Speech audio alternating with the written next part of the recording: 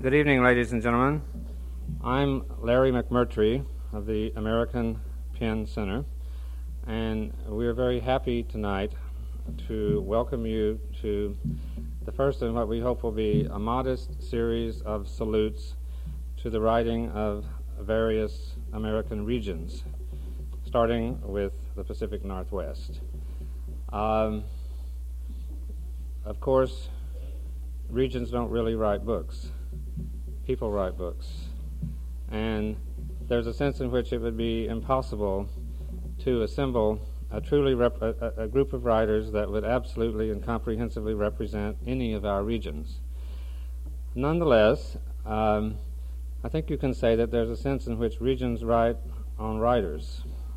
And we've gathered together a group of writers from the Pacific Northwest tonight, which we think have been written on by their regions in an interesting way, and they've repaid this by writing some wonderful books.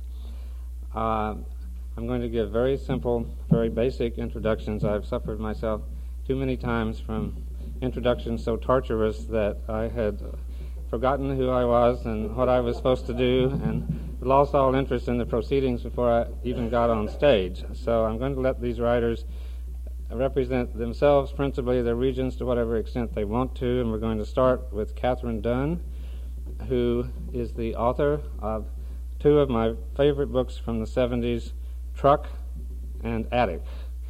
And Katherine Dunn just recently has published a wonderful novel called Geek Love, which has been nominated for a National Book Award. Kathy.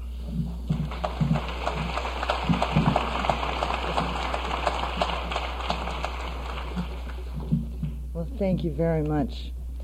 I'm delighted to be here in New York and honored to be in such company, I must say. Mr. McMurtry is kind of in the position of, I guess it's the Christopher Columbus spot, in which there have been a lot of rumors for a long time of gold in the Northwest, and there's certainly been a lot of individual enterprise and books and works of all kinds coming out, but they've never been really tagged with that label, or very rarely really tagged with where they're from. So often you'll be reading a writer for a very long time and enjoying them without knowing where they're from or really understanding what their history and geography and background may be. And maybe, I don't know, we always debate about whether there's a regional voice, at least in the Northwest. And I guess my first and last responsibility as a temporary ambassador here from the far west is simply to let you all know that for every one of the five of us that there are here, there are at least 300 writers still at home in the Northwest as we speak, working on books and essays and poems and articles and stories and textbooks and scripts and thousands of other projects which will very soon be available on your magazine racks and newsstands. And that's kind of a mystery to me. I've never quite understood why the Pacific Northwest produces so many boxers and so many writers. We don't have slums, or at least not what anybody else would recognize. We don't have the high-rise, 5 to a bed, pawn shop and pool hall kinds of slums. We have these kind of easygoing, shanty, maybe a little sloppy, the plumbing is primitive perhaps, kinds of slums.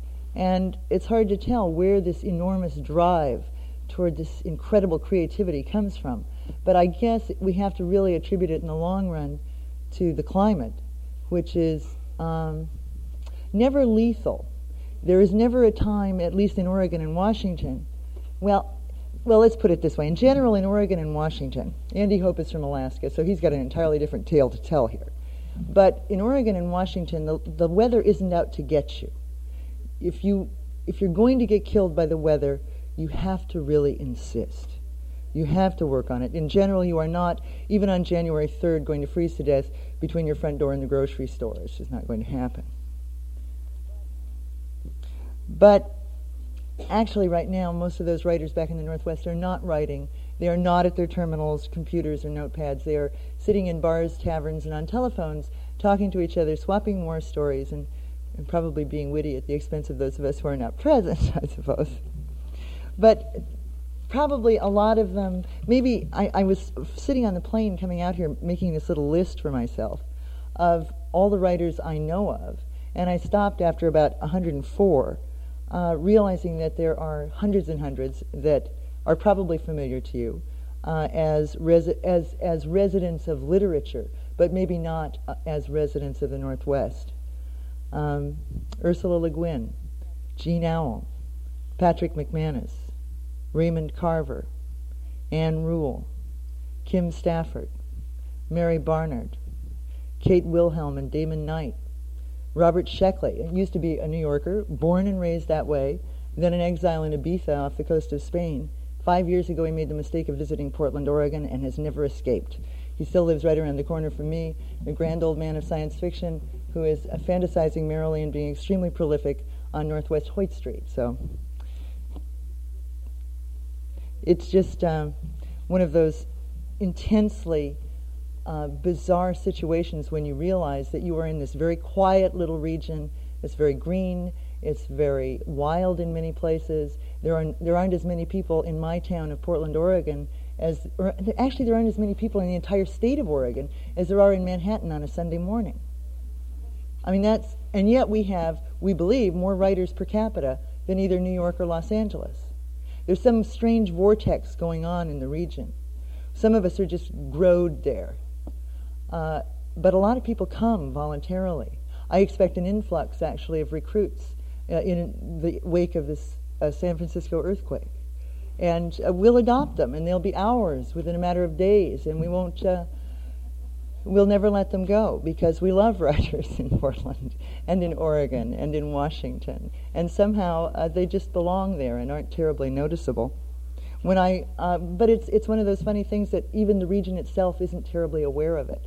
I grew up mostly in Oregon and Washington, and was a farm kid, had no idea of the numbers of writers around, of the incredible numbers of bookstores in that region, or of the very progressive school system that tends to lean very heavily on literature. Had no awareness of that whatsoever. All I knew is that from the age of 5 or 6, I wanted to be a writer, and I wanted to write. And I had no notion of any of it all the way through college. It escaped me. And I went away for 10 years. You know, the young people out there get this kind of, I am itching to get out of Portland, Oregon blues.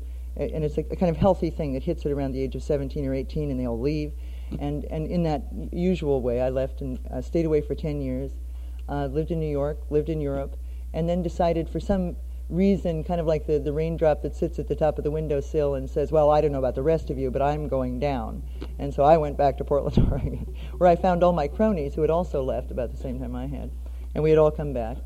And all that time away, and all the time that I was a young writer struggling, I had never met a flesh and blood, stand-up-and-talk writer. Not even in New York City. Not even though all that time I had been making my living as a professional writer. Now this is maybe just a little anomaly of the particular path I followed. But when it actually happened for me was when in 1977 I walked back into Portland, Oregon, and was strolling around the neighborhood one evening and heard strange voices coming out of a particularly sleazy bar called The Long Goodbye. And I went in, and there was William Stafford and Primus St. John and Vern Retsala and the gutter street poet of all time, Walt Curtis, all reading their poets on stage in this dark little bar, and their poems. And it was one of the most amazing experiences of my life to just have this kind of lightning strike in front of me. I had thought poetry ended with Wordsworth, and I was content for it to do so. So I was really pleased when all this newness came down around me in my old hometown, something that I had had no suspicion of. And in the years since then, I've become aware of more and more and more and more writers in my immediate vicinity. There've got to be, 200 books that have been published within about 10 square blocks of where I live. And nobody knows it. These are all people who are out there, washing the car and getting parking tickets just like everybody else. They're anonymous in their own land, and actually many of them are far better known here than they are in their own hometown. But it's a mystery why. We don't really know. The climate is an attraction, of course, because it's easy to write when it's when it's raining outside. There's no particular urge to, swing out to the beach and strip down when it's 55 degrees and gray. You understand that actually. Actually, Oregon has almost exactly the same precipitation level as New York, except that we brag about our rain to keep people away. And there are also a lot of bookstores, a lot of very gutsy little publishing houses, lots of magazines, lots of small presses and newspapers for young people to get started on. And all these things seem to be part of a mesh that creates a general agar-agar that's healthy for writing in the Northwest. And it certainly is a pleasurable thing to be a writer there, because once you realize that you're not alone, and this is one of the terrible little dichotomies of mind, I suppose, that it is a lonely sport, and you have to more or less do it alone, unless you're a reporter working in a crowded newsroom. But there's that kind of delicious feeling of comfort that you get when you realize that there are many, many people out there, and you can meet them on the corner and ask for their advice, or get their agent's phone number, or the other critical elements of help that writers can give to each other. It's comforting, kind of like Weight Watchers, not having to do it alone. Or maybe even Alcoholics Anonymous has that kind of soothing, stroking process of simply knowing that you're not alone in the world in this rather bizarre and maybe addictive enterprise. So it's a good place to be a writer, and I'm very glad to be a writer there. I had written 2 novels back in the late 60s and early 70s, and then I started, I had one of these horrible revelations in which I decided that I didn't know nearly enough about writing to be passing myself off as a novelist. So I quit novelizing and started writing short stories, and eventually turned to journalism as an area. And this was not with the idea that I was quitting writing, it was with the idea that I was out there trying to learn. As one of those people who didn't listen in 6th grade, I had a lot of making up to do. And it was 1979 in June, 2 years after I got back to Portland and had begun to meet a lot of writers, that I began to write Geek Love. And I'm just going to read from the first page and the first chapter and go on like that a little bit, very briefly. This first chapter is called The Nuclear Family, His Talk, Her Teeth. And I should explain that in Geek Love, the word geek is not used to mean a personality defect as the colloquial language has come to use that term. This is using the word geek as its specific carnival meaning, which is that character in a carnival sideshow who entertains the crowd by biting the heads off live chickens. And there are variations on this, of course. There are geeks who simply stick python heads down their throats, but there are geeks who also, in a very wasteful manner, bite the heads off garter snakes or rats or so on and so on. I mean, Ozzy Osbourne did not come out of nowhere. There is a historic tradition for this. And this book is basically the history of a family of carnival owners who decide to cut back on their overhead by breeding their own freak show. So this chapter opens with the family sitting around the traveling van at night, and the children who are spoken of in the introduction, or in this section, are Arturo, who's the aqua boy. He has no limbs, only flippers instead of arms and legs. And Ellie and Iffy are Electra and Iphigenia, the Siamese twins, who are perfect, beautiful young women from the waist up, but they share one set of hips and legs. And our narrator is Olympia, the bald albino hunchback pygmy girl. And Chick is the child who is born to apparent normalcy, to the great disappointment of his parents, but who has a special gift.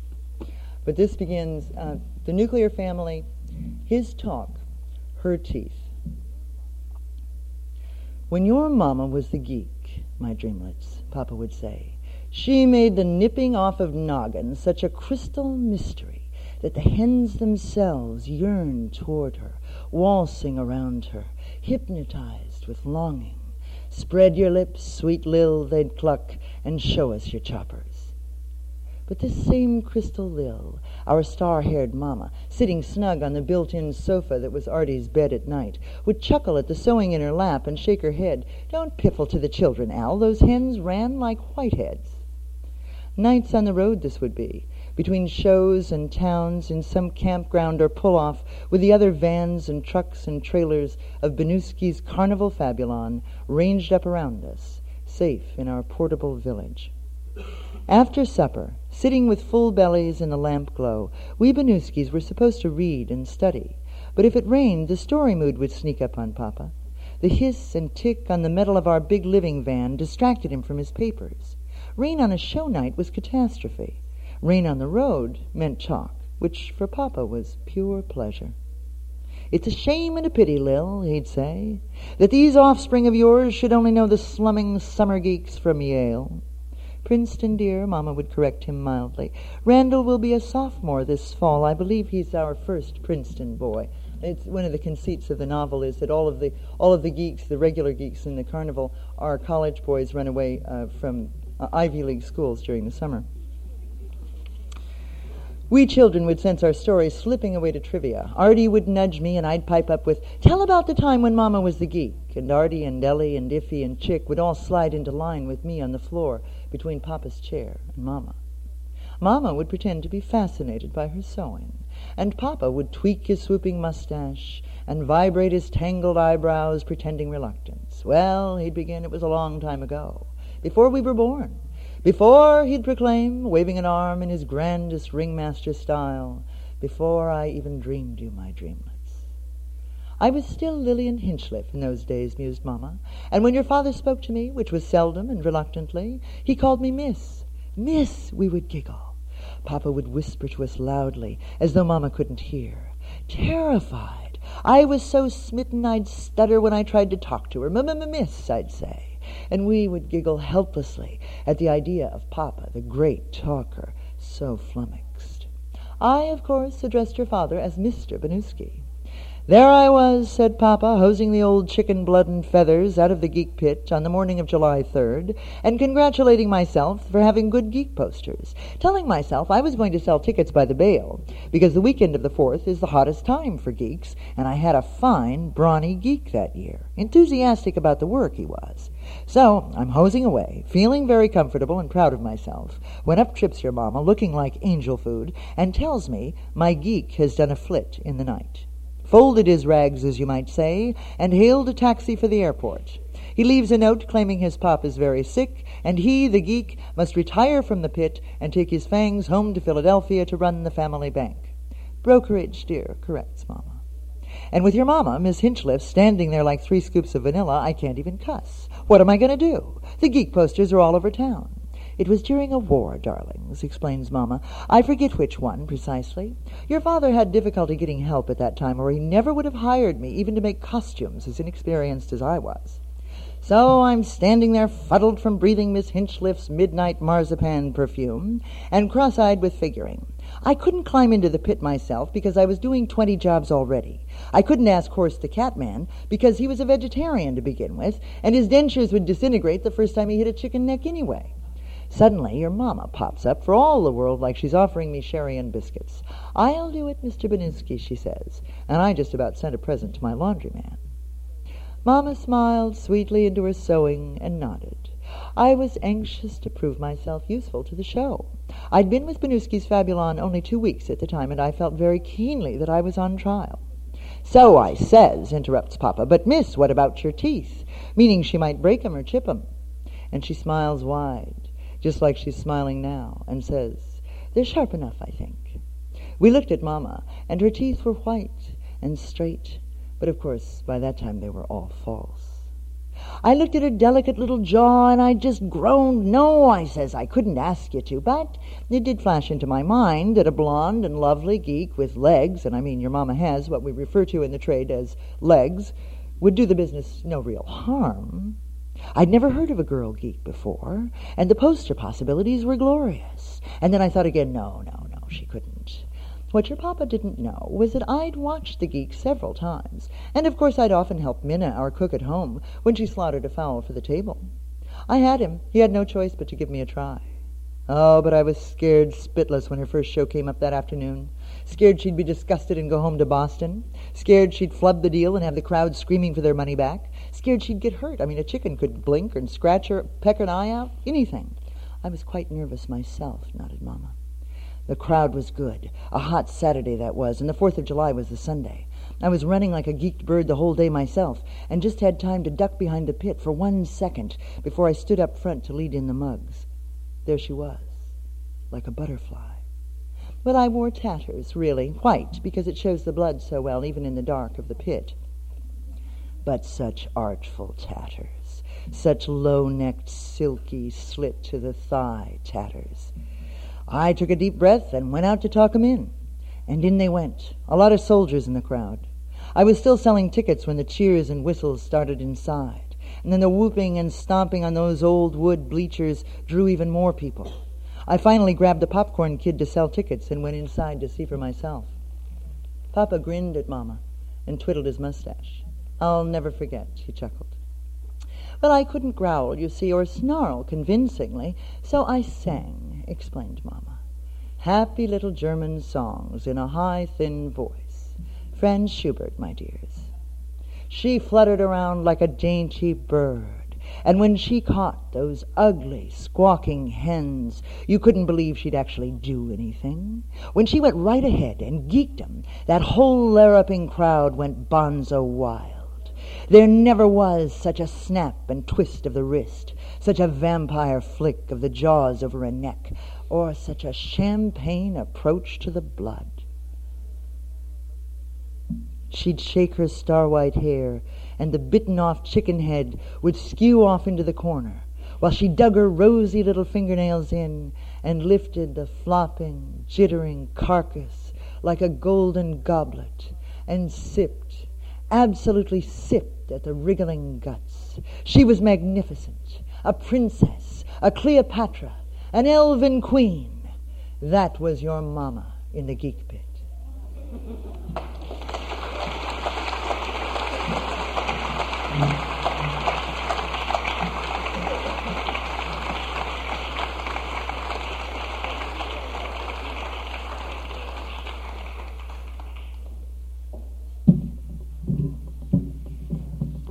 Well, with that wonderful start, I think I'm going to conduct the rest of this evening like a rodeo.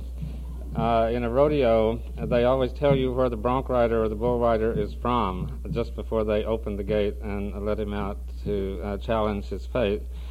Our next reader will be Lawson Inada, who comes to us, as they say in rodeo, from Ashland, Oregon, the author of a beautiful book of poems called Before the War, the editor of a wonderful anthology of Asian American literature called I.E. Lawson.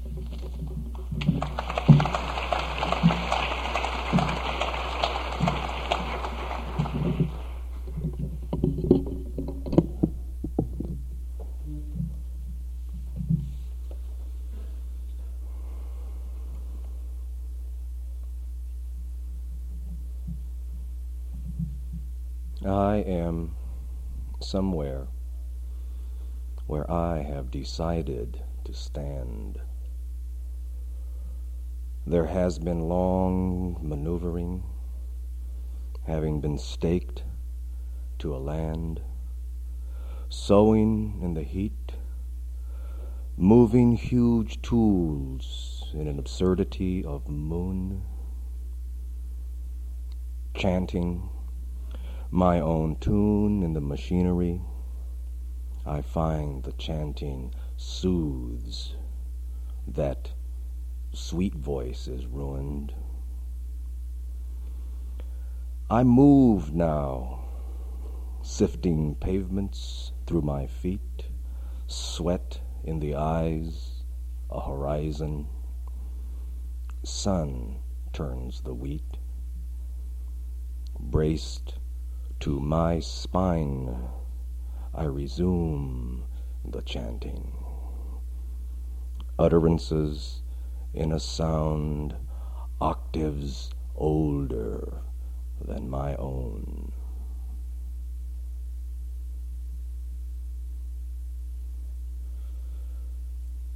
Actually, although I've been living in the Northwest since 1965, I come to you from all parts of America.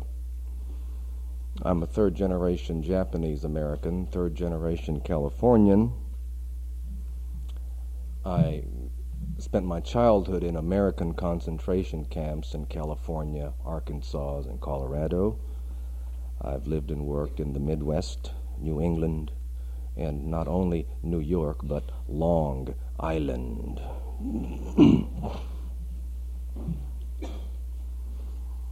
I consider myself to come out of and work within an American artistic tradition which includes artists such as Toshio Mori, Lester Young, Gian Okada, Charlie Parker, and of course the gentleman whose film I saw today, Thelonious Monk.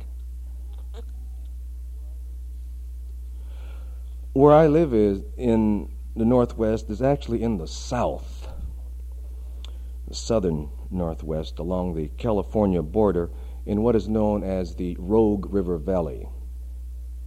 I used to try to explain this when I'd come to New York to people I'd meet at cocktail parties, and finally I gave up and just said, I live in San Francisco. And then they'd say, oh yeah. But recently I've been telling people when they say, where are you from? Oregon, what's that? I said, hey, look, where I live is the home of Harry and David. Fruit of the Month Club as advertised in a New Yorker. And they go, oh yeah, Oregon. Okay, I got you. So that's where I live, folks. What I'll do for you now is I've put a little two-poem suite together, representative of the region. Both of these were written for performances with musicians. Since I do come out of a musical background, I like to work with musicians. The first piece I worked on stage with a gentleman on synthesizer named John Mazzei, and the second piece I worked in concert duo with the great pianist Mel Waldron. The first piece is called Headwaters and concerns an actual journey and a representative journey from where I'm living in the Rogue Valley to the Mount Shasta area, about an hour south, which is also at the base of Mount Shasta is the headwaters of the Sacramento River. And what happened in the course of the journey was I found myself working through various states of mind, traveled mind, media mind, academic mind, memory mind, and finally to mind. And so that piece is Headwaters, and from there I'll move into the second piece called Invocation for Mel Waldron.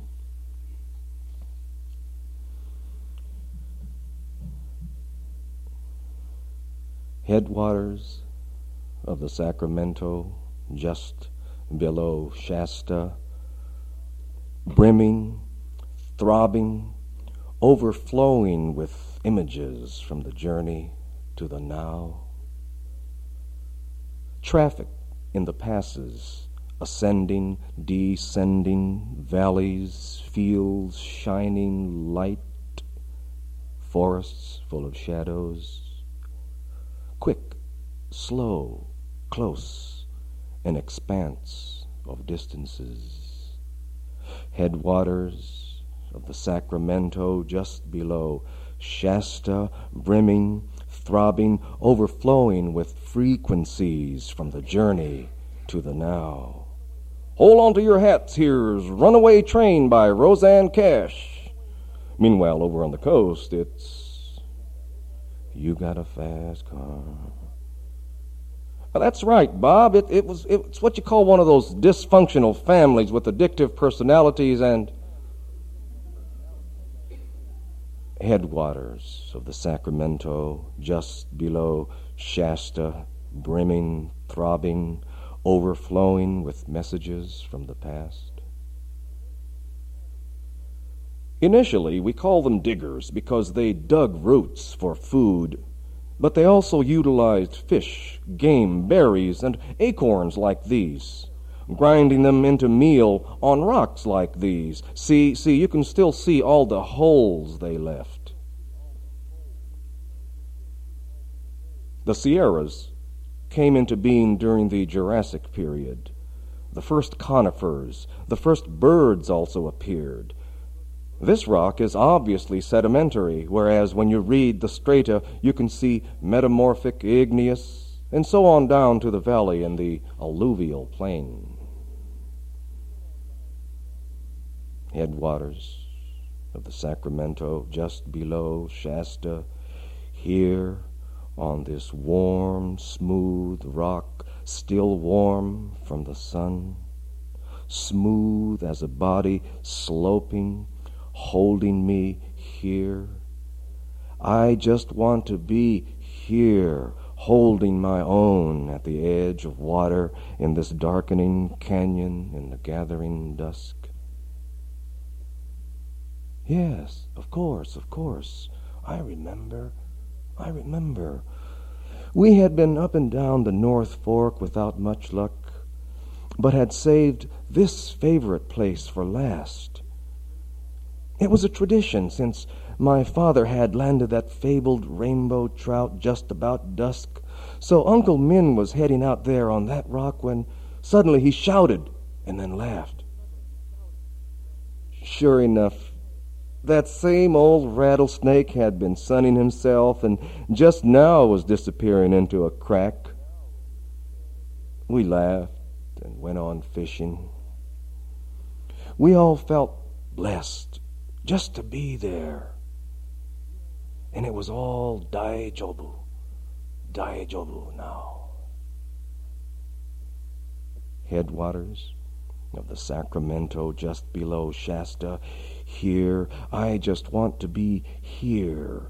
Incandescent sunset on the ridges, silhouetting conifers.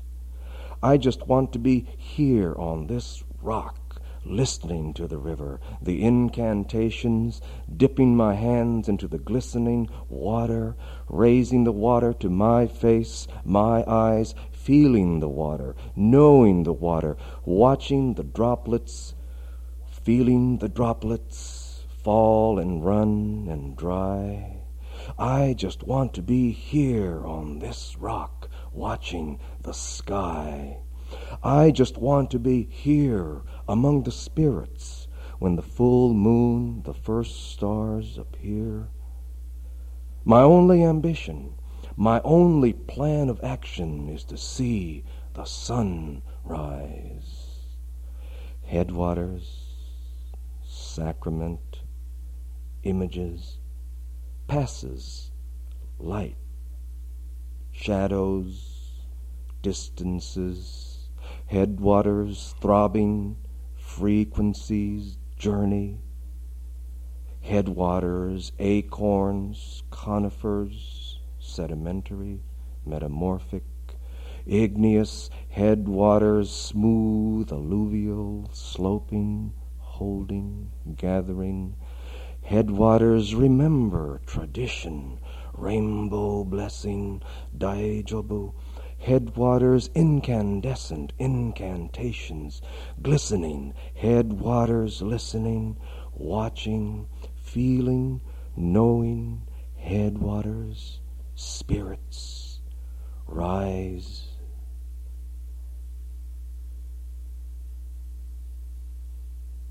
Invocation.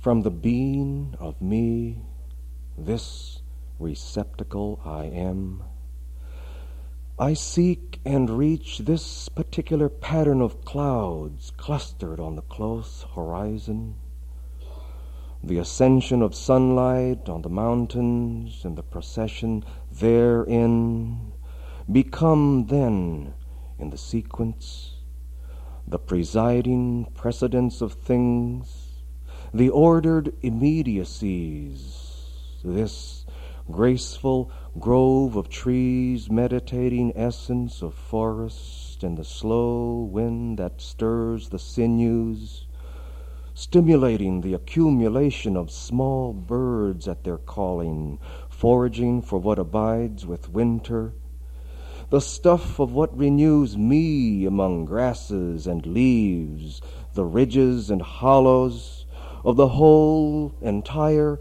congregation of collective memory, choruses, patterns in accordance with density, intensity, with destiny. These sing, these glory, these bring me pleasure, and it spreads through the air to where you are now, likewise gifted with gratitude, gracing the brilliant corners of enclaves praising rain, this abiding rain that brings us, takes us, keeps us, huddled in harmonies now as deserts, tundras, cities, signal, dawn, fire waltz, warm canto, soul eyes, tremolo, charging, recharging, tremolo, chanting, enchanting, tremolo, implementation, manifestation, tremolo, come substance, tremolo, arise, tremolo, arise, tremolo, arise, arise, arise, arise, arise.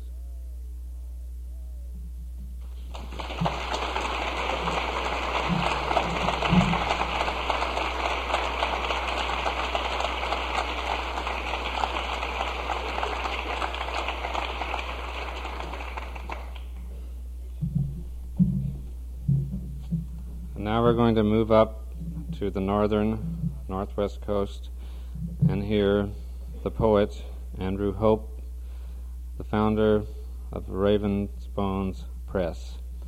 Andrew Hope.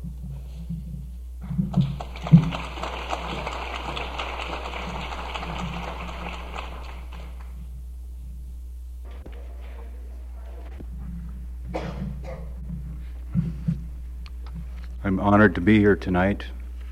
I'd like to thank Larry and the Penn people for inviting me here. This is the first time I've ever been to New York City. I'd like to talk briefly about the region where I'm from. I live in Juneau, Alaska. I moved there recently. I lived most of my life, I was born in Sitka, Alaska, which is in the middle of southeastern Alaska on the coast, on Baranof Island. The coastal area of southeast Alaska, archaeologists have documented human activity dating back to 10,000 years before present in the last few years. Archaeological work has only taken place, in the last 30 to 40 years in southeast Alaska. Over that time, the glaciers have advanced and receded at least twice. The sea level has risen and fallen a couple times. And our people have moved from inland back to the islands, back inland and back to the islands. There's two mountain ranges, one in the northern part of southeast Alaska, the St. Elias mountain range, and then further south from that is the coastal mountain ranges. And those two mountain ranges and the ice fields that are on the mainland make it very difficult to get access to the coastal areas, the islands, where our people settle. My people are the Tlingit. It's a group of approximately 75 clans that live in the islands of southeast Alaska, the northern part of the northwest coast, as Larry mentioned, and in the interior of Yukon and British Columbia. The theme for tonight was On Rolls the Mighty Oregon or something like that.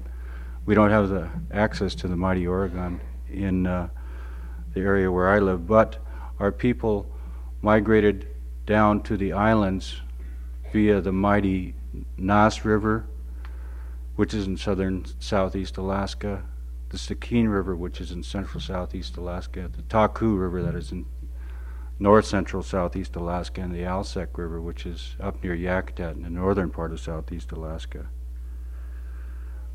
My people are a matrilineal society. in that we follow the line of our mothers. We take our mother's clan. We're divided into two sides, or moieties. The French word is two equal sides. One is raven and the other is eagle wolf. And over the last 500 years we have had extensive interaction with the other tribal cultures that are in our neighborhood. The Haida, who are in northern British Columbia, the Tsimshian, who are also in British Columbia, and the various Athabascan tribes that inhabit Yukon Territory, British Columbia, and go on up into the interior of Alaska. Interaction with the white folks, we have the longest historical interaction with the Europeans, beginning around 1741 when a Russian expedition led by Vitus Bering touched upon our area of southeast Alaska. The Russian accounts of that expedition referred to losing 2 boatloads of the crew. The oral tradition of the Tlingit states that those crew members were assimilated into the Tlingit because they were afraid to return to the ship. Now, there was about a 50-year period following that initial contact where there was hardly any contact at all. But around the 1790, there was a flood of explorers, the French, the Spanish, the English, and the Russians. So we have put up with the people from the old world for about 250 years. And the rest of the natives in Alaska, have not had to put up with the old world folks for that long. So I don't know if it was an advantage or disadvantage or not. I'll read 2 short accounts from that 1790 period by one from a Spanish explorer and one by a French talking about that time.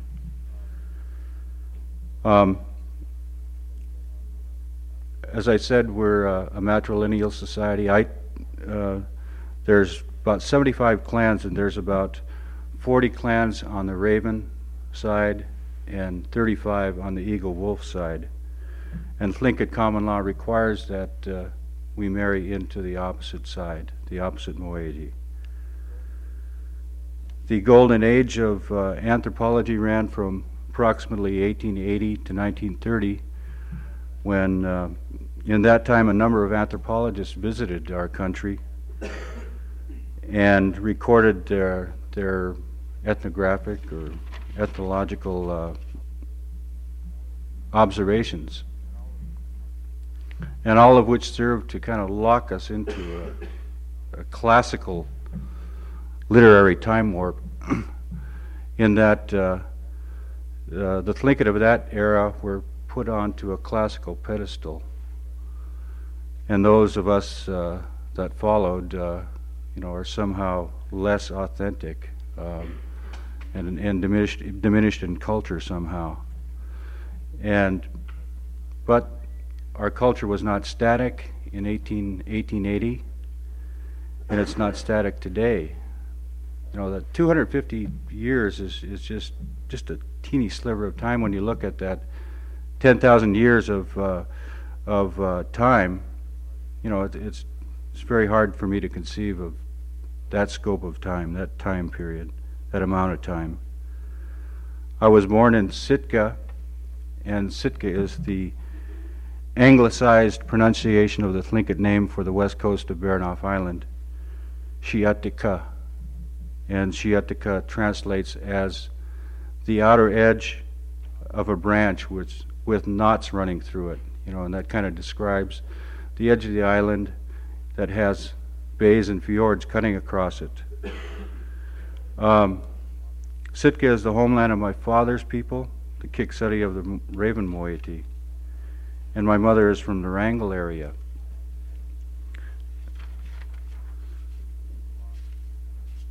We belong to the Siknachadi clan of the Eagle Wolf moiety, and our clan house is Firehouse or Red Clay House.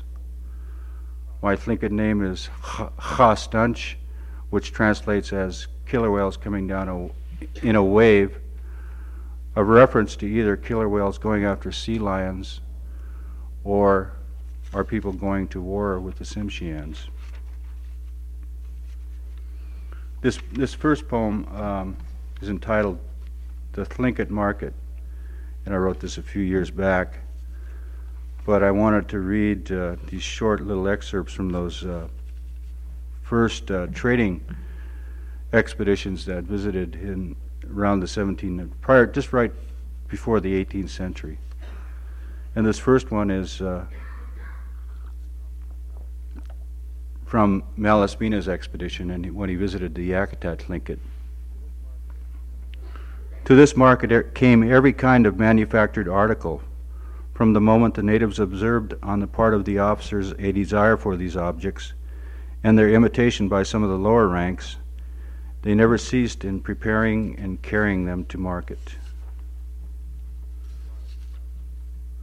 A lot of these objects are in the American Museum of Natural History and the University of Pennsylvania museums across the country.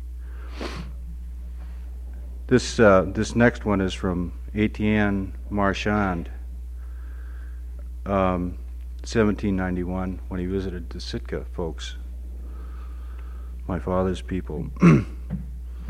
They examined with the most scrupulous attention, turned about in every way all that was presented to them, and they knew very well how to discover defects and point them out. On the other hand, they employed art and cunning in setting off their merchandise, and it may be said that, in respect to interest and traffic, they have already made great strides in civilization, and that the modern Hebrews would perhaps have little to teach them.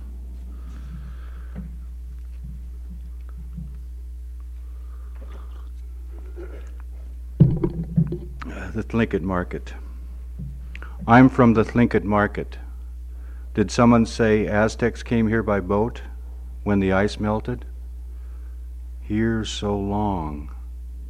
We got beaches, we got tides, we got rain, we got water.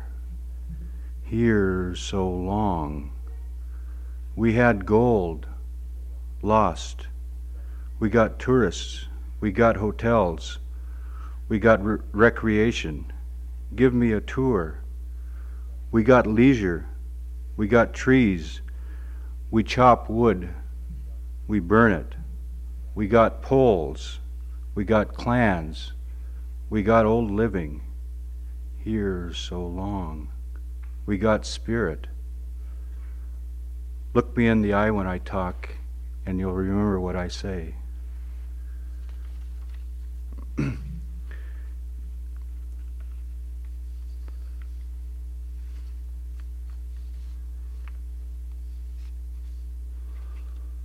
This next one is Modern Sounds.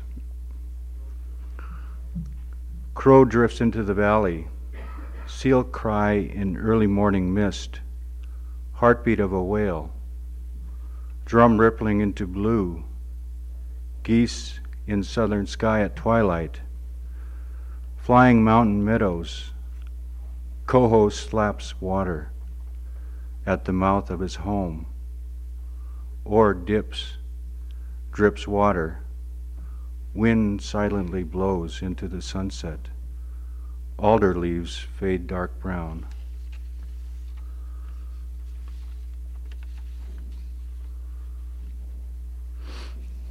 This one is King of the Island. The salmon are one of the staples of our people's diets. There's all kinds of different salmon. King salmon, which is Chinook, I suppose people refer to as Chinook down here.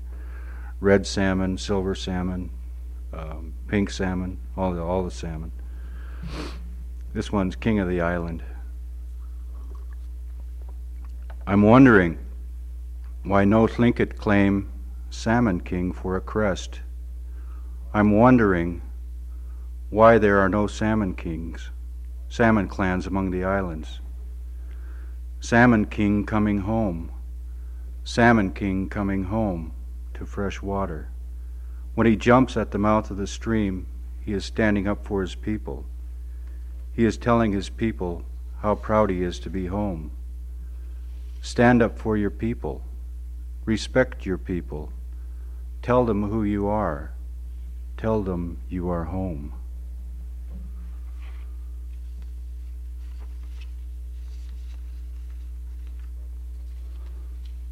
Tribal sovereignty.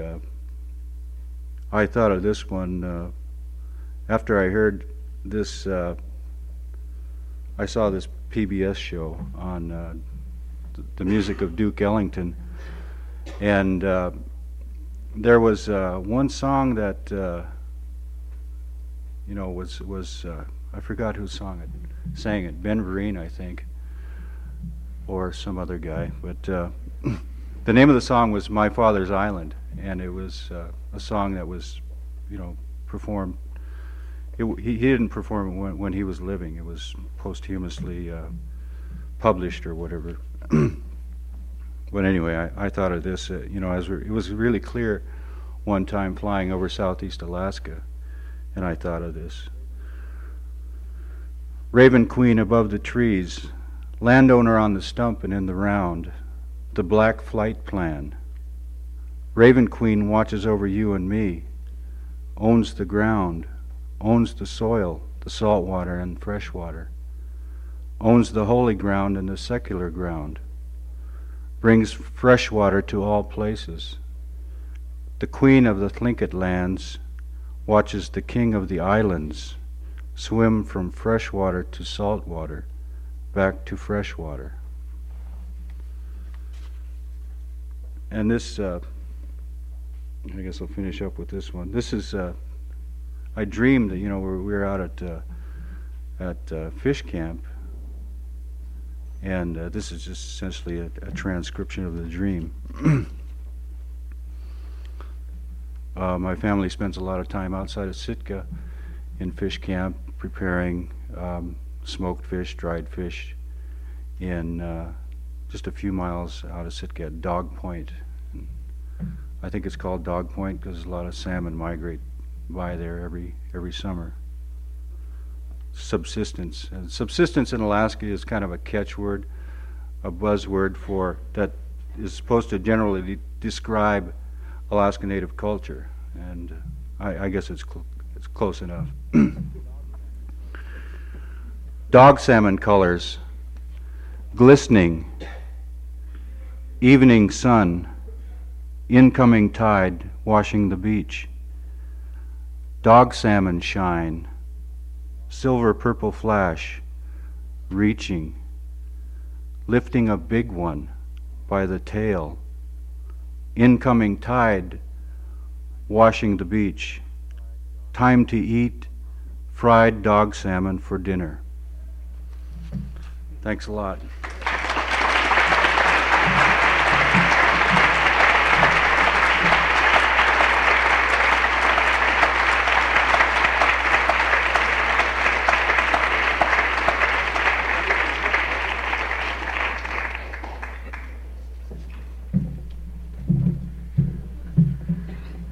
It's now my pleasure to introduce a very old friend of mine, Ken Kesey, author of One Flew Over a Cuckoo's Nest, Sometimes a Great Notion, Demon Box, and a Counterculture.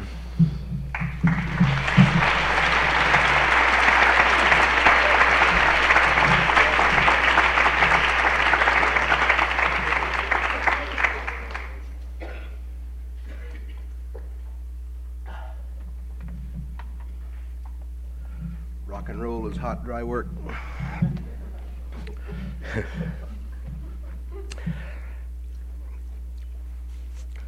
I'm going to read an introduction to a book that's coming out this Christmas called Caverns by a writer called O.U. Levon.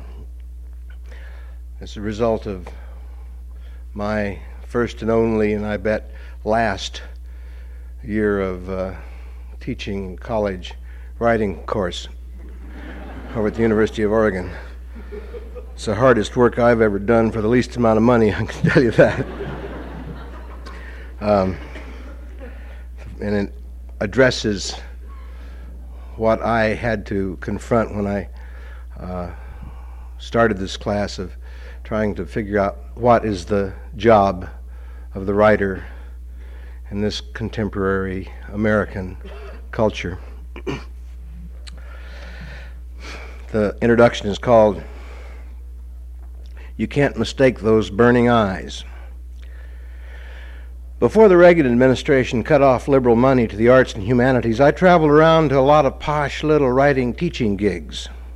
They'd fly you in, you'd get a pile of manuscripts to look over and a bunch of students. After some seminars and receptions, you'd take your check, fly home. The money was good, the hours short, the limelight sweet. But when I looked back and tried to figure out what exactly did I teach those people, the only thing that stands out occurred, I think, at a weekend fiction workshop somewhere in Texas.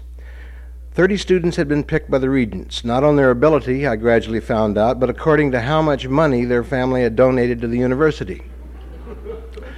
One of this chosen 30 was a nervous old lady. Remember this, Larry? The blue-haired, about 65, donated a lot of money to the history wing of the library. One of the regents confided before he introduced her that she was known throughout the country as a philanthropist, activist, and amateur anthropologist. But I discerned at once that what she wanted to be known as, above all, was a writer. You can't mistake those burning eyes. When her turn came, she pity-patted primly to the front of the class with a gay bouquet of pink-inked pages and began reading. A tale dealing with her youth in an orchard where she was trying to pick peaches, and her mature life in a nursing home where she was trying to teach people who could barely speak the English language something about English literature, and about her husband and his near rise to the Senate, poor man.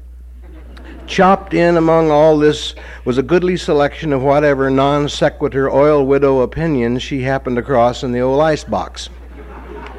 The result was schizoid stir-fry. My daddy's jackknife was never sharp enough for him, and if the communists got around to it, they'd have built better, but the truth is the best book in the world has gone with the wind, and my daddy knew by the time we got to the airport we were never going to find our way home. I listened to her sing-song this sort of stuff for 45 minutes. I was amazed, impressed, appalled, touched, embarrassed. Most of all, I was pissed off.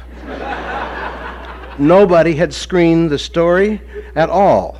Or worse, had screened it but felt that telling the old dame that her story was unseemly gibberish might be fiscally imprudent. By the time she'd been reading about half an hour, she didn't have to be told. She knew. Everyone who has ever read in front of an audience knows. Eek! This is hideous, bloody awful, and I'm only halfway through. But she sang-songed bravely on. The manuscript began to shiver in her hands like dead weeds, and the preppies at the back of the room started sniggering, finally laughing out loud.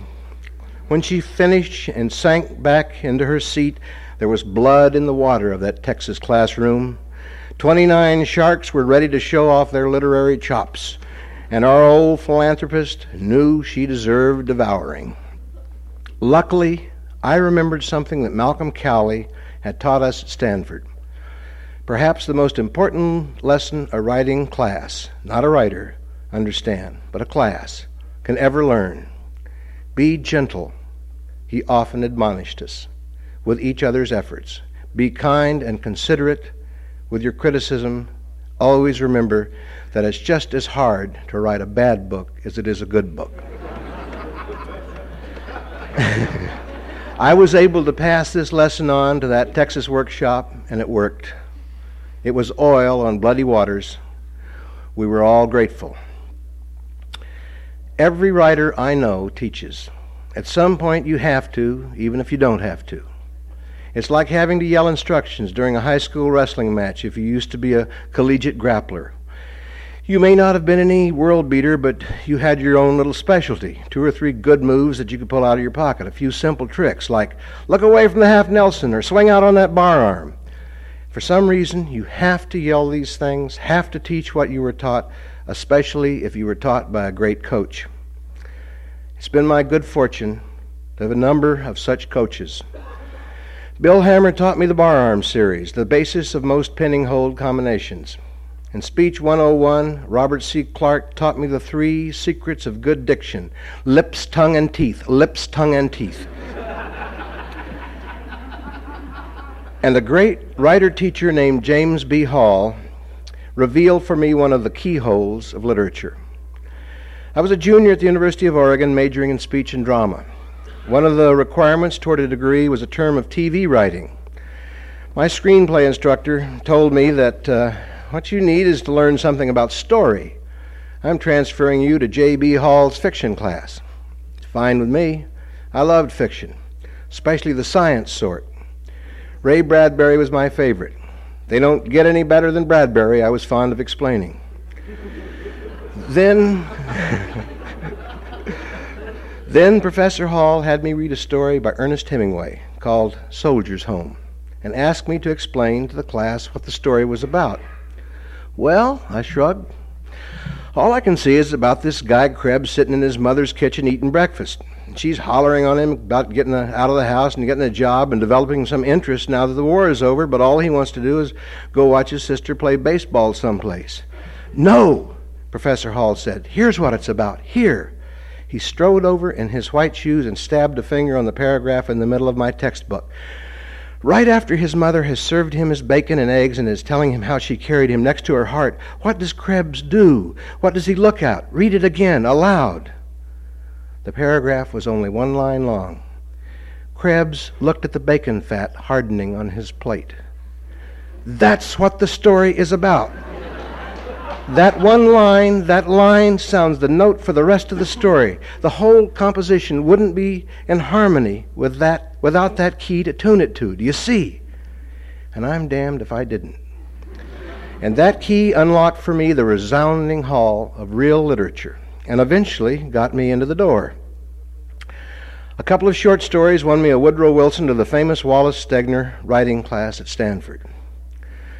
Professor Stegner mistook me, I fear, for an anti-intellectual, not understanding that I was, in fact, something far less presupposing, a near illiterate, especially compared to the rest of his blue-chip roster. There was C.K. Koch from Australia, My Year of Living Dangerously, Ernest Gaines, The Autobiography of Miss Jean Pittman, Tilly Olson, Tell Me a Riddle, Peter Beagle, A Fine and Private Place, The Last Unicorn, Robert Stone, A Hall of Mirrors, Dog Soldiers, A Flag for Sunrise, Children of Light, Ken Babbs, Cassidy in the Back House, a trio called the Kentucky Mafia, Wendell Berry, Ed McClanahan, and Gurney Norman, all with numerous and notable novels and collections in print, and Larry McMurtry, with a pile of work that should stretch, if all the pages are ever laid end to end, from Texas to Stockholm. There were others, but you get the idea. It's a hell of a team, like Green Bay under Lombardi. And when you include the assistant coaches, Richard Scowcroft, Malcolm Cowley, Frank O'Connor, you've got a hell of a program.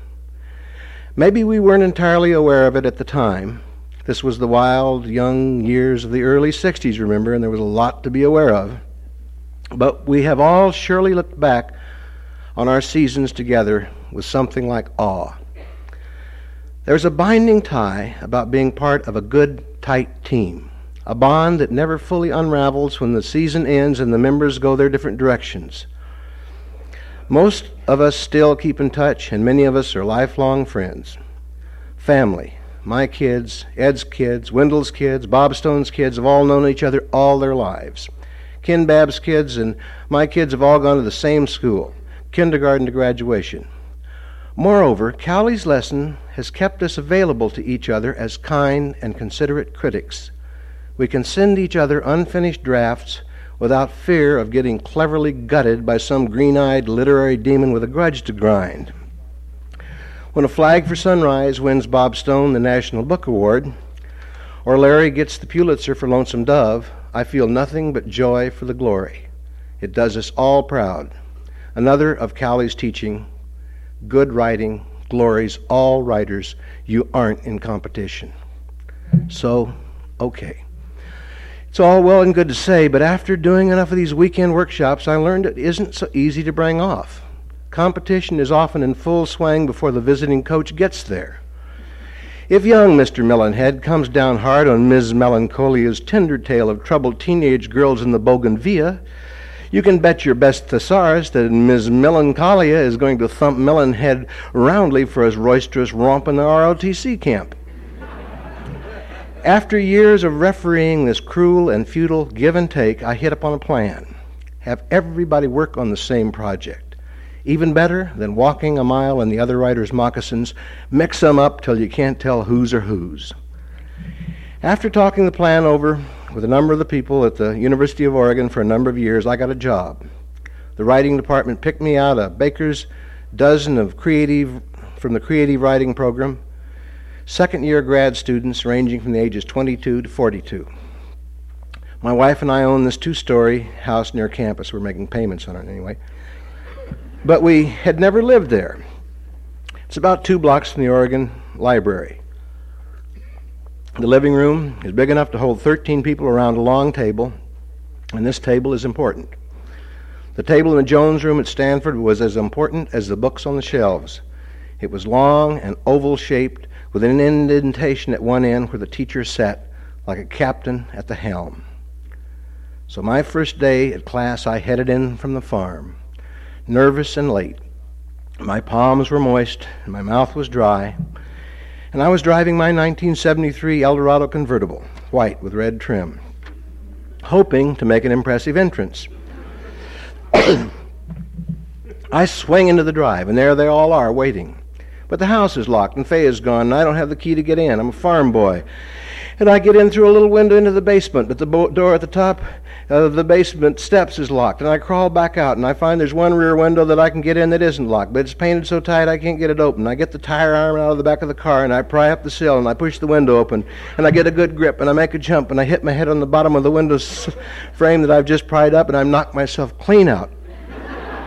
And I fall in with my legs sticking up, and as I'm coming to, I hear somebody outside say, "Well, that's Curly. I wonder when Larry and Moe gets here."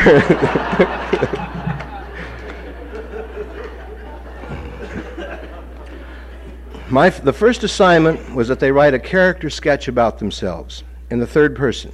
It doesn't take long, an assignment like that.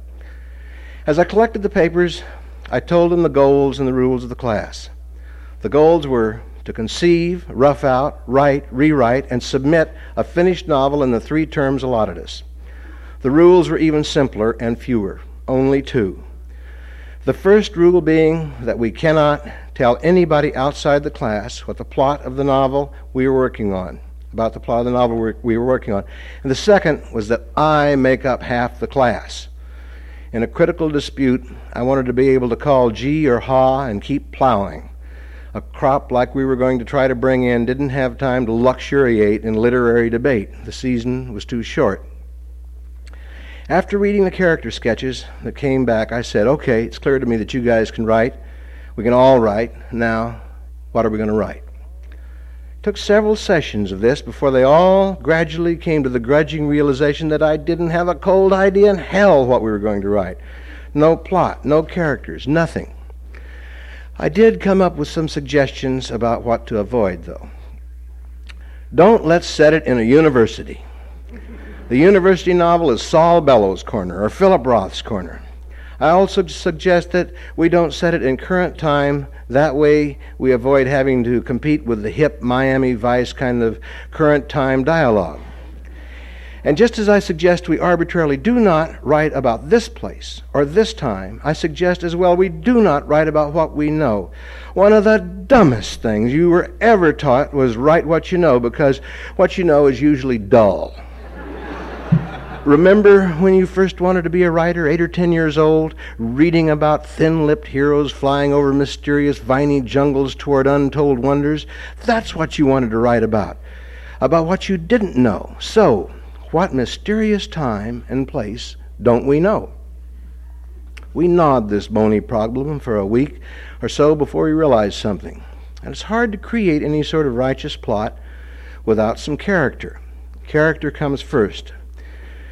Medea doesn't start in a soap writer's meeting. I got it. Let's do a thing about a wife that gets so beaked at her old man she kills the kids.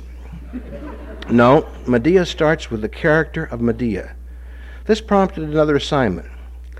Let's arbitrarily pick a time before any of us were here. I was born in 1935. Let's go back to 1934 and each design a character that fits into that time. Then we'll let them go somewhere together. They came back with a collection that would have made Chaucer grin.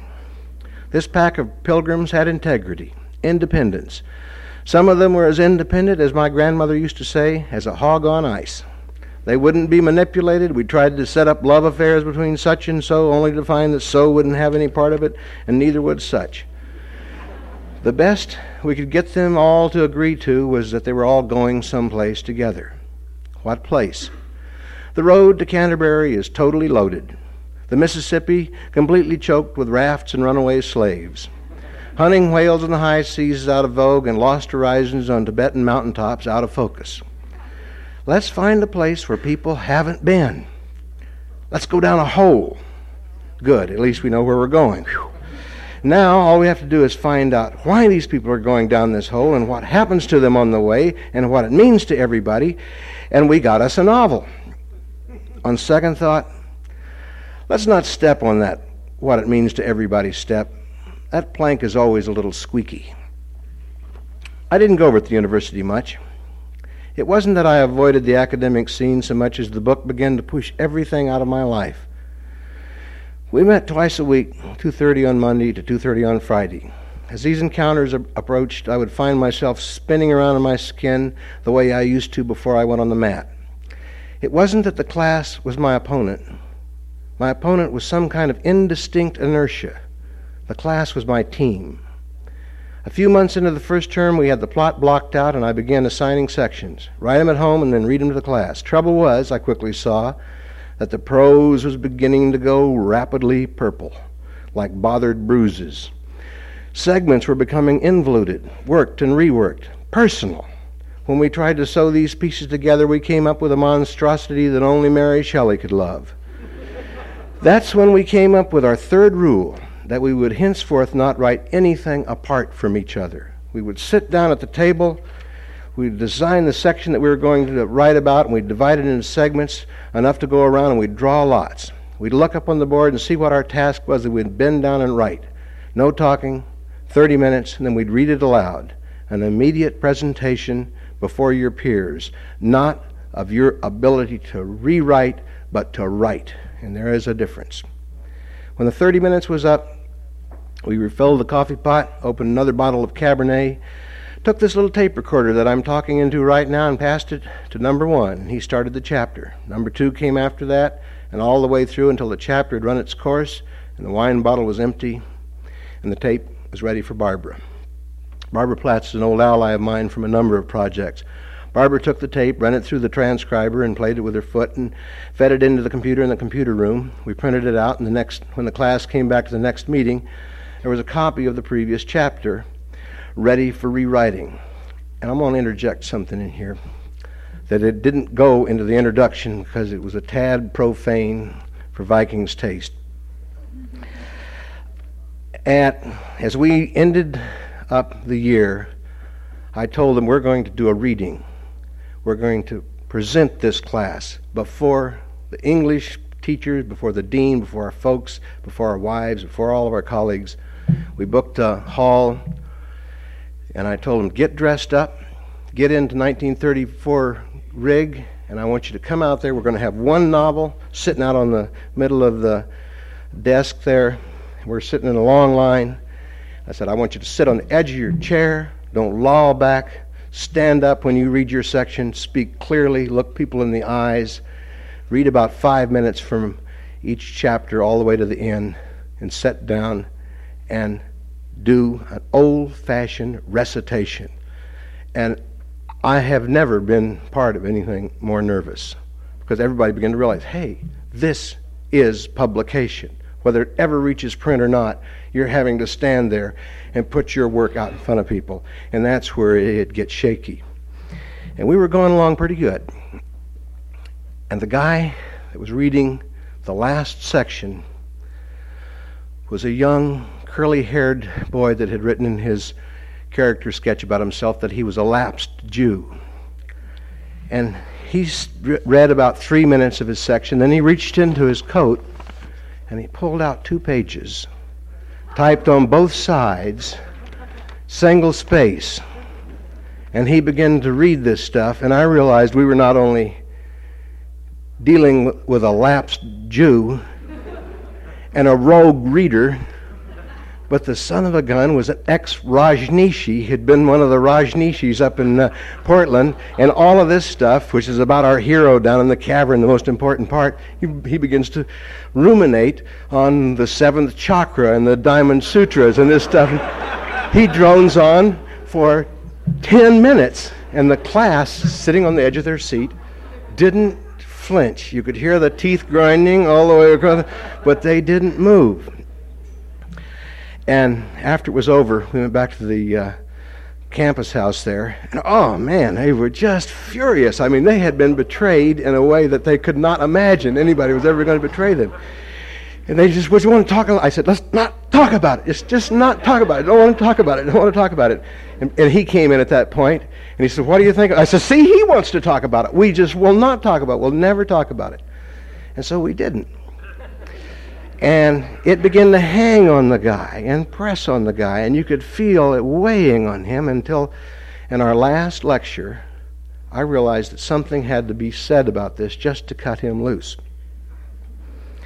And I said, all right, we started this class off by talking about what's the job of the writer in current Republican America. I said that one of these days you're going to be walking along the street and some light is going to appear across the street. And you're going to look across the street there, and there God is going to be standing, and you're going to know it's God because he's got this beautiful curly locks just like Jesus, and it comes out through his halo, and he's got these little thin slitty eyes like Buddha, and he's got a lot of swords in his belt just like Muhammad, and he's going to say to you, come to me. Come across the street to me, come to me, and I will give you riches, and I will have great melon-titted, purple-nippled muses sing in your ear, and you will be the most famous, wonderful writer in the absolute world. Come to me. All you have to do is sing my praises. The job of the writer is to say, fuck you, God, fuck you, fuck you. And that's what we got to get back to. Anyway,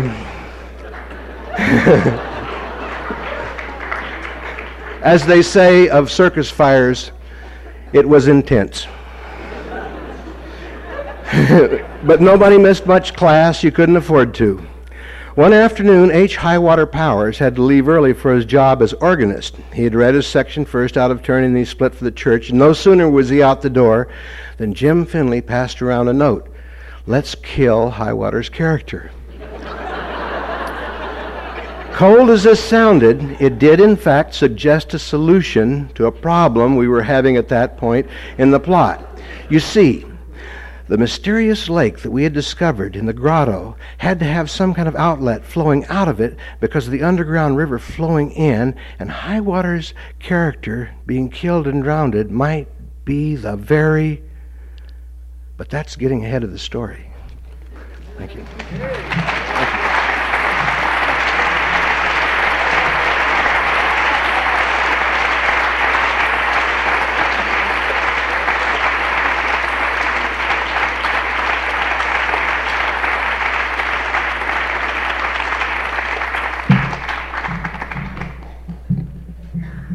And our final reader is Barry Lopez.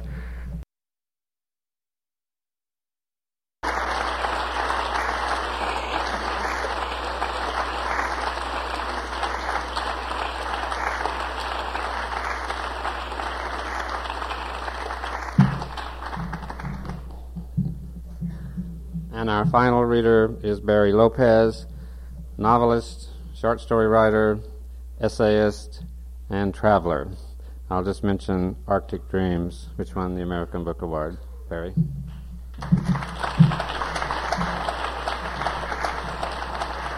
Thank you. Sort of like to ask Ken to finish it off. I'd like to thank Larry and Penn for this invitation for all of us to be here, and I'd like to thank all of you for coming tonight and listening to us. We're a diverse group, and that's the sweetness of life. I've never done anything like this before, but I'll tell you, you feel such an affection for the people you work with in circumstances like this, and in the sense that you occupy some of the same geographical landscape, and what Ken said about the tremendous sense of pleasure you take in each other's success is something that you feel throughout this region that we live in. All of us are human beings. We all have our dreams, and we're all egos, and all of that goes without saying. But I do mean to tell you, there is a feeling out there that makes you feel healthy because of the success of the men and women that you have a beer in a bar with, or you see in town, or something like that. And I think that once literature loses that sense of the vision of all men and women as diverse and as complex as it is, if we ever lose the sense that we need all the voices, we know we've gone mad. And that the great sense of health in that landscape out there, to me, is in part that it's so diverse and it's so sweet to hear all of these different voices and to realize that this is just a small part of a little country. And all over the world there are men and women singing in different languages. And God, it's no wonder you want to read. It's no wonder you have that hunger, let alone to write. I wanted to say a couple of things about geography and history, I think, which is what's preoccupying me at the moment. I finished a short while ago an essay about the geography of North America, or of the United States, rather. This was a project that is dreamed up between a Soviet publisher and an American publisher, and had 7 of us in the United States and 7 American writers and 7 Soviet writers writing on 7 subjects. So when the book is published, we'll be there in pairs talking about the same abstract idea with respect to our own country. And I was honored to be asked to write this essay about the American geography, and I was angry about the idea to begin with, because I thought that one American geography probably only exists in the mind of somebody like the president, or somebody who's in national advertising or something like that, where the truth of the matter is that it is, as we have seen in Microcosm tonight, a matter of these brilliant little stars. It's the same way that it is in the heavens. That's why they call it heaven. There are all these little landscapes all across North America. And so I thought I'd read this one piece toward the end of the essay about a movement from one side of this country to the other.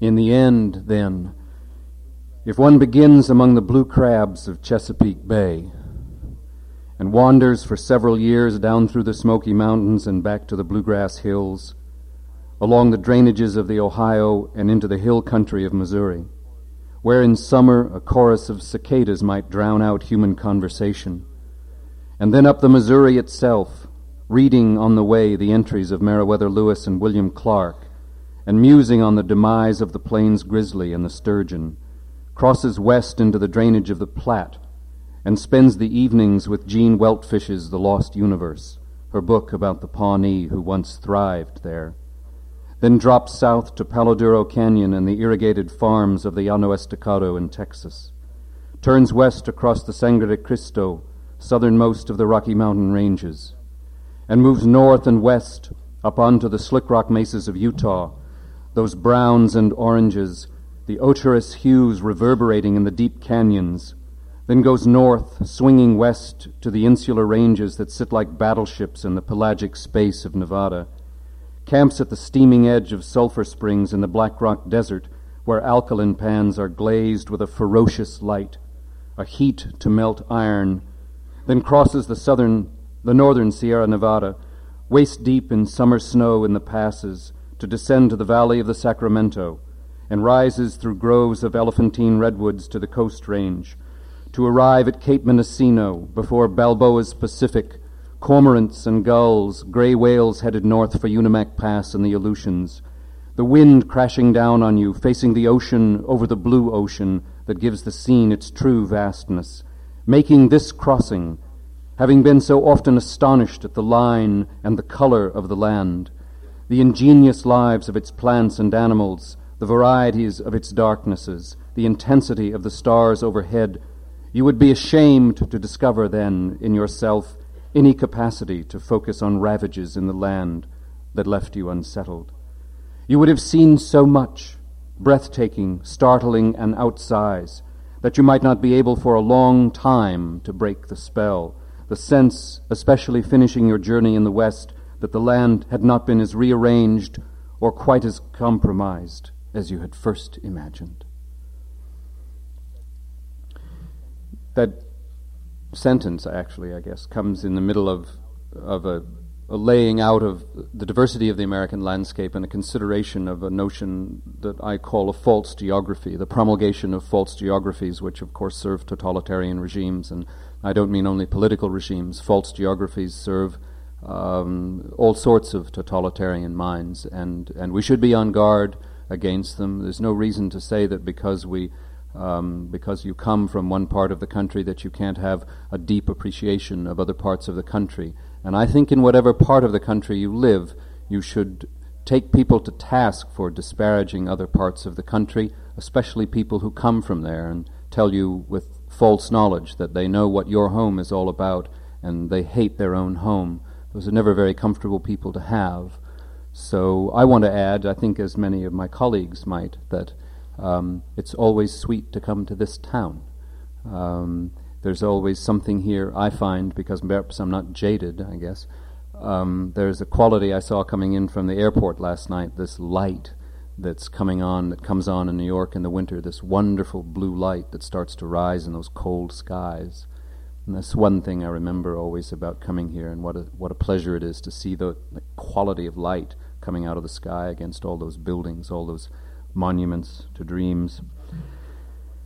The other piece that I would like to share with you briefly has to do with something that I've been looking at more and more seriously in over the past few years, and that's the Spanish incursion into the so-called New World.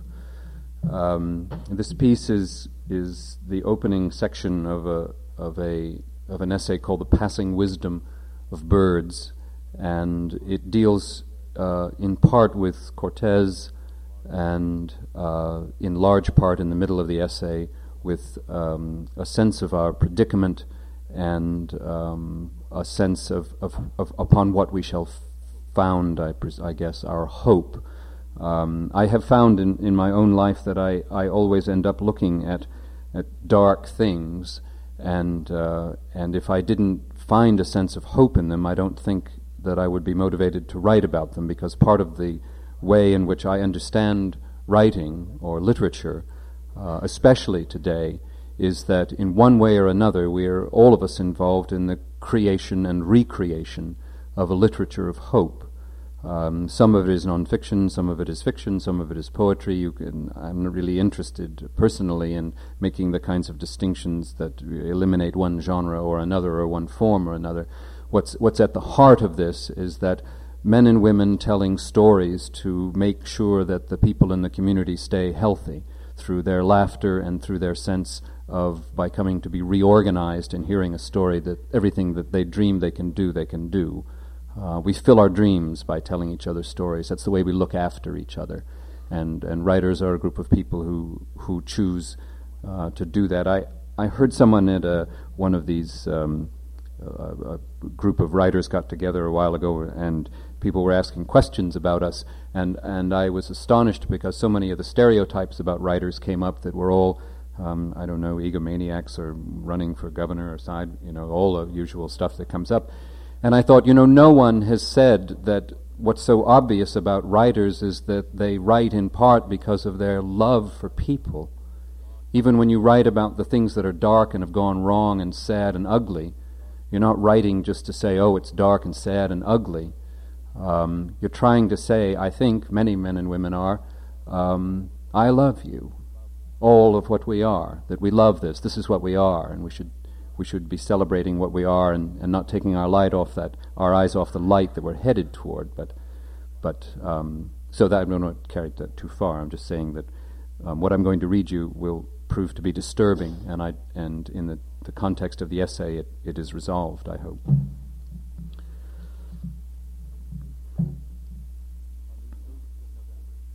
On the 8th of November in 1519, Hernando Cortez and 400 Spanish soldiers marched self-consciously out of the city of Iztapalapa, Mexico, and started across the great Iztapalapan causeway separating the lakes of Xochimilco and Chalco. They had been received the afternoon before in Iztapalapa as demigods, but they stared now in disbelief at what lay before them. Reflecting brilliantly on the vast plain of dark water like a landscape of sunlit chalk, its lines sharp as cut stone in the dustless air at 7,200 feet, was the Aztec Byzantium, Tenochtitlan, Mexico City. It is impossible to know what was in the facile, highly charged mind of Cortez that morning, anticipating his first meeting with the reluctant Montezuma. But Bernal Diaz, who was present, tells us what was on the minds of the soldiers. They asked each other, was it real? Gleaming Iztapalapa behind them, the smooth causeway beneath their feet, imposing Tenochtitlan ahead. The Spanish had been in the New World for 27 years, but what they discovered in the Valley of Mexico that fall had never been heard of or seen before, nor even dreamed about in their world.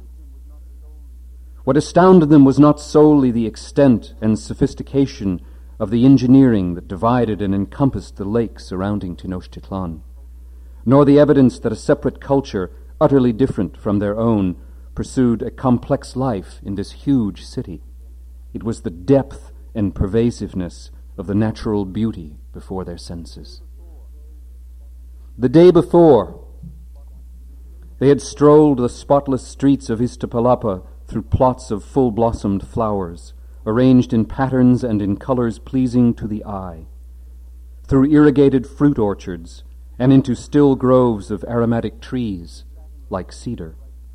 They sat in the shade of bright cotton awnings in quiet stone patios, and marveled at the robustness and the well-tended orderliness of the vegetable gardens around them. Roses glowed against the lime-washed walls of the houses like garnets and alexandrites. In the hour before sunset, the cool, fragrant air was filled with the whir and flutter of birds and lit with birdsong. That had been Iztapalapa. Mexico City, they thought. Even as their leader dismounted that morning with solemn deliberation from that magical creature, the horse, to meet an advancing Montezuma ornately caparisoned in gold and silver and bird feathers, Mexico City, they thought, as they approached, could only outdo Iztapalapa. And it did. With Montezuma's tentative welcome, they were free to wander in its various precincts. Mexico City confirmed the image of a people gardening with meticulous care and with exquisite attention to line and detail at the edge of nature. It is clear from Diaz's historical account that the soldiers were stunned by the physical beauty of Tenochtitlan. Venice came to their minds in comparison because of its canals, but Venice was not as intensely fresh, as well lit as Mexico City, and there was not to be found in Venice or in Salamanca or Paris, for that matter, anything like the great varieties, the great aviaries, where thousands of birds, white egrets, energetic wrens and thrushes, fierce accipiters, brilliantly colored parrots were housed and tended.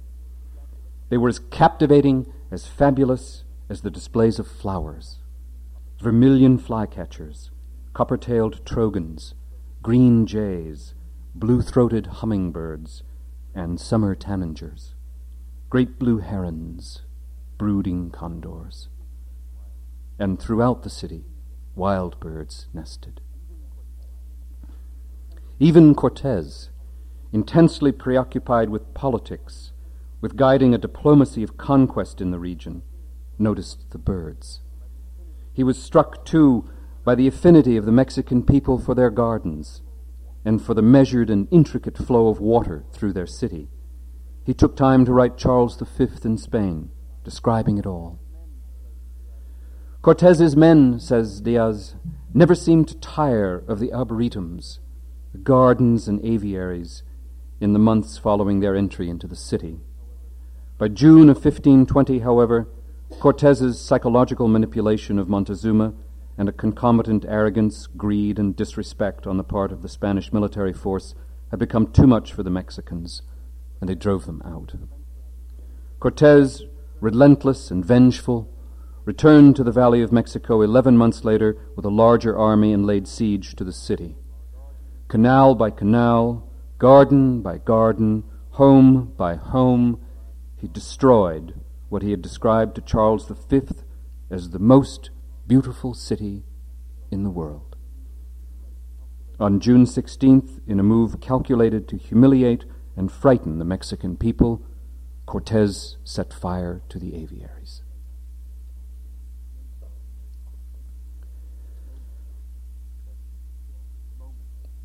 That moment in the history of our country, although we now distinguish Mexico from the United States, and I have never been able to get over that moment in my mind because it seemed to me symbolic in some way of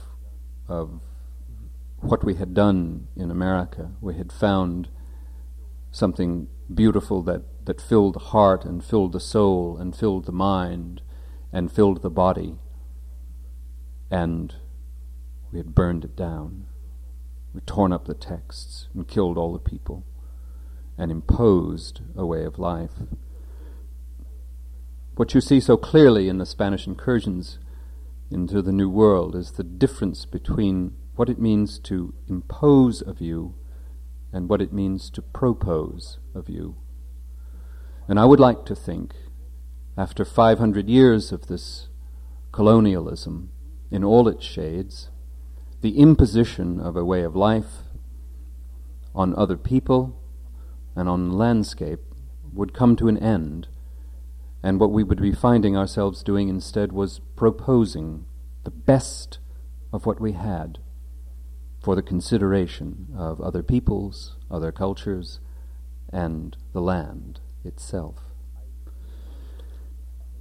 I am reminded whenever I think not just of this incident, but of the necessity to distinguish between proposing and imposing, and this to the terrific weight that many of us feel, I think, about colonialism, of a writer in South Africa about whom I wrote the following, just a couple of sentences. This man's name is Njabulo Ndebele, and in the words of one reviewer of his work, Ndebele explores in his fiction, said the critic, the destructive nature of the obsession with injustice, and he himself speaks of the need for a literature that will outlast the anger. These words became memorable to me when I read them because it's a call to us to take a higher road than simply to castigate and to spin our moral wheels in condemning all that's gone wrong in societies. And instead what we should be doing is what this young 24-year-old man can see even in his youth, and that is to write a literature that will outlast the anger. And I think, too, of a Uruguayan writer, Eduardo Galeano, who in a brilliant trilogy about the coming of the Spanish to the New World and about the history of South America, called Memory of Fire, writes what to me are the great heroes among our own people, if we can take the Spanish as our ancestors, the people whom we should be turning to as the kind of men and women that we can link arms with in this business of trying to get a handle on this colonial frame of mind that began here in the East to strip the land and is playing out its last cards in our homeland by dropping the last of the big trees. What the Forest Service, or what we sometimes call the Forest Circus, refers to in its bizarre way as over-mature timber. So we should, I guess, in their view, we should start dropping people at some point that are over-mature. I'd always wanted to meet an over-mature person. You just meet so many under-mature, so maybe there's a balance out there. But the last of this business of stripping the land of everything it produces, of stripping it of its native people, of stripping of it its water and its air and its trees, of all of its minerals, taking everything that it offers and paying back nothing. The last bit of it is going on in the Pacific Northwest today and up in the Southeast Alaska. They're taking them out. My wife calls the big trucks that come by our house day in and day out, the hearses, dragging these big trees, sometimes only one log to a truck, the hearses, taking the last of the big ones out. And I know it's hard to imagine here. Sometimes I think when you live afar removed from open landscapes like that, you wonder, it must be better than I imagine. Well, it's worse than you can conceive. If you would come home with me, I would take you into the hills and the mountains around my home, and you would weep. You would see from the road that it looked okay, because the Forest Service has a practice of not cutting the trees that can be seen from the public highways. So people get the impression it's probably okay. But drive 500 yards off the road, stick your nose into any valley, and you'll see a kind of devastation that'll break your heart. That, for better or worse, is the heritage of our country.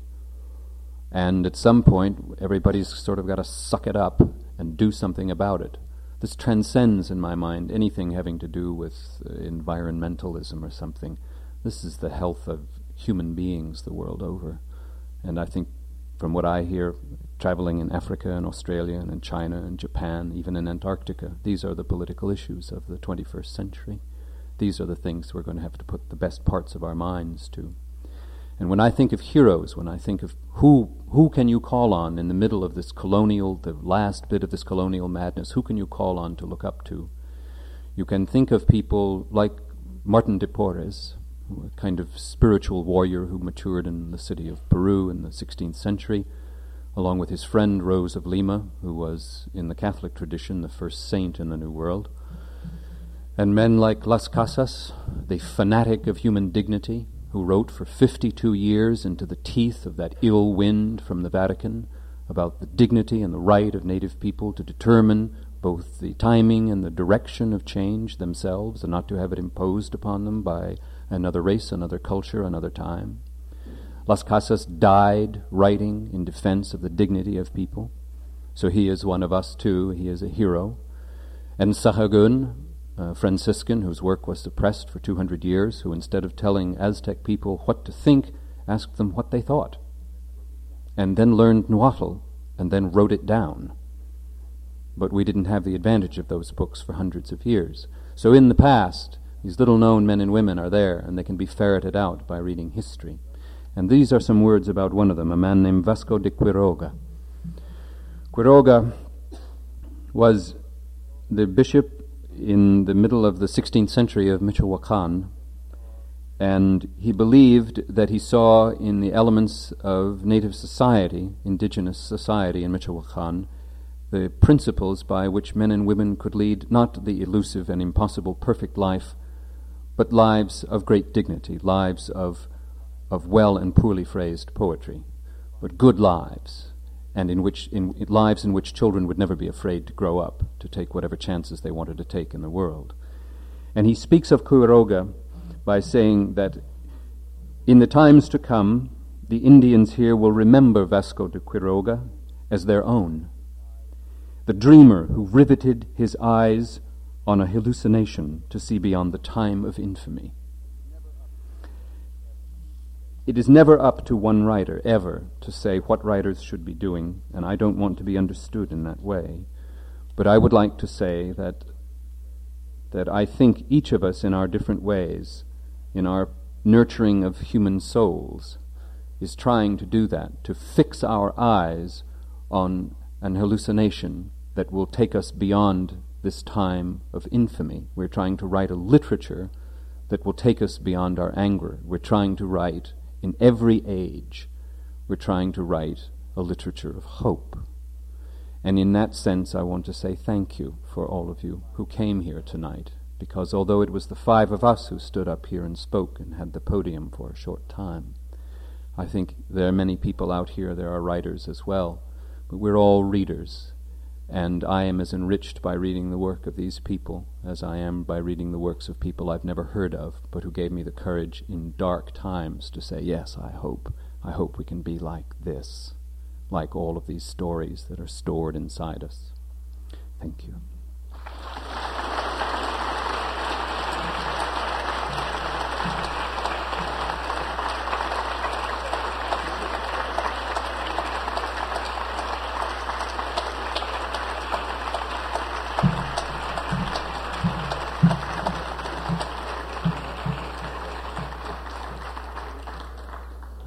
We want to thank you for coming and thank these fine writers for coming so far. If you want to stay just for a moment, we'll let you try to ask a few questions. I know if you can't stay, we're going to have a reception just after this outside. The reception, alas, will be for people 21 years and over because of the drinking laws here. We just don't have the manpower to check you all. I guess I don't quite know how to handle these questions. If you have a burning question, if you'll come up, we'll let you address it to the writer you want to question. I don't know. I don't see any burning. Here is one. Yes.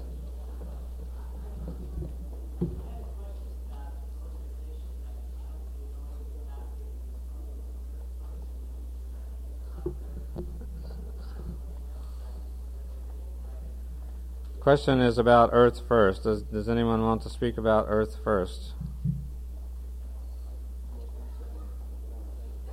Yeah, I did a thing for Earth First recently. On the old road, they have a big tree that they were moving across the country with, and I was really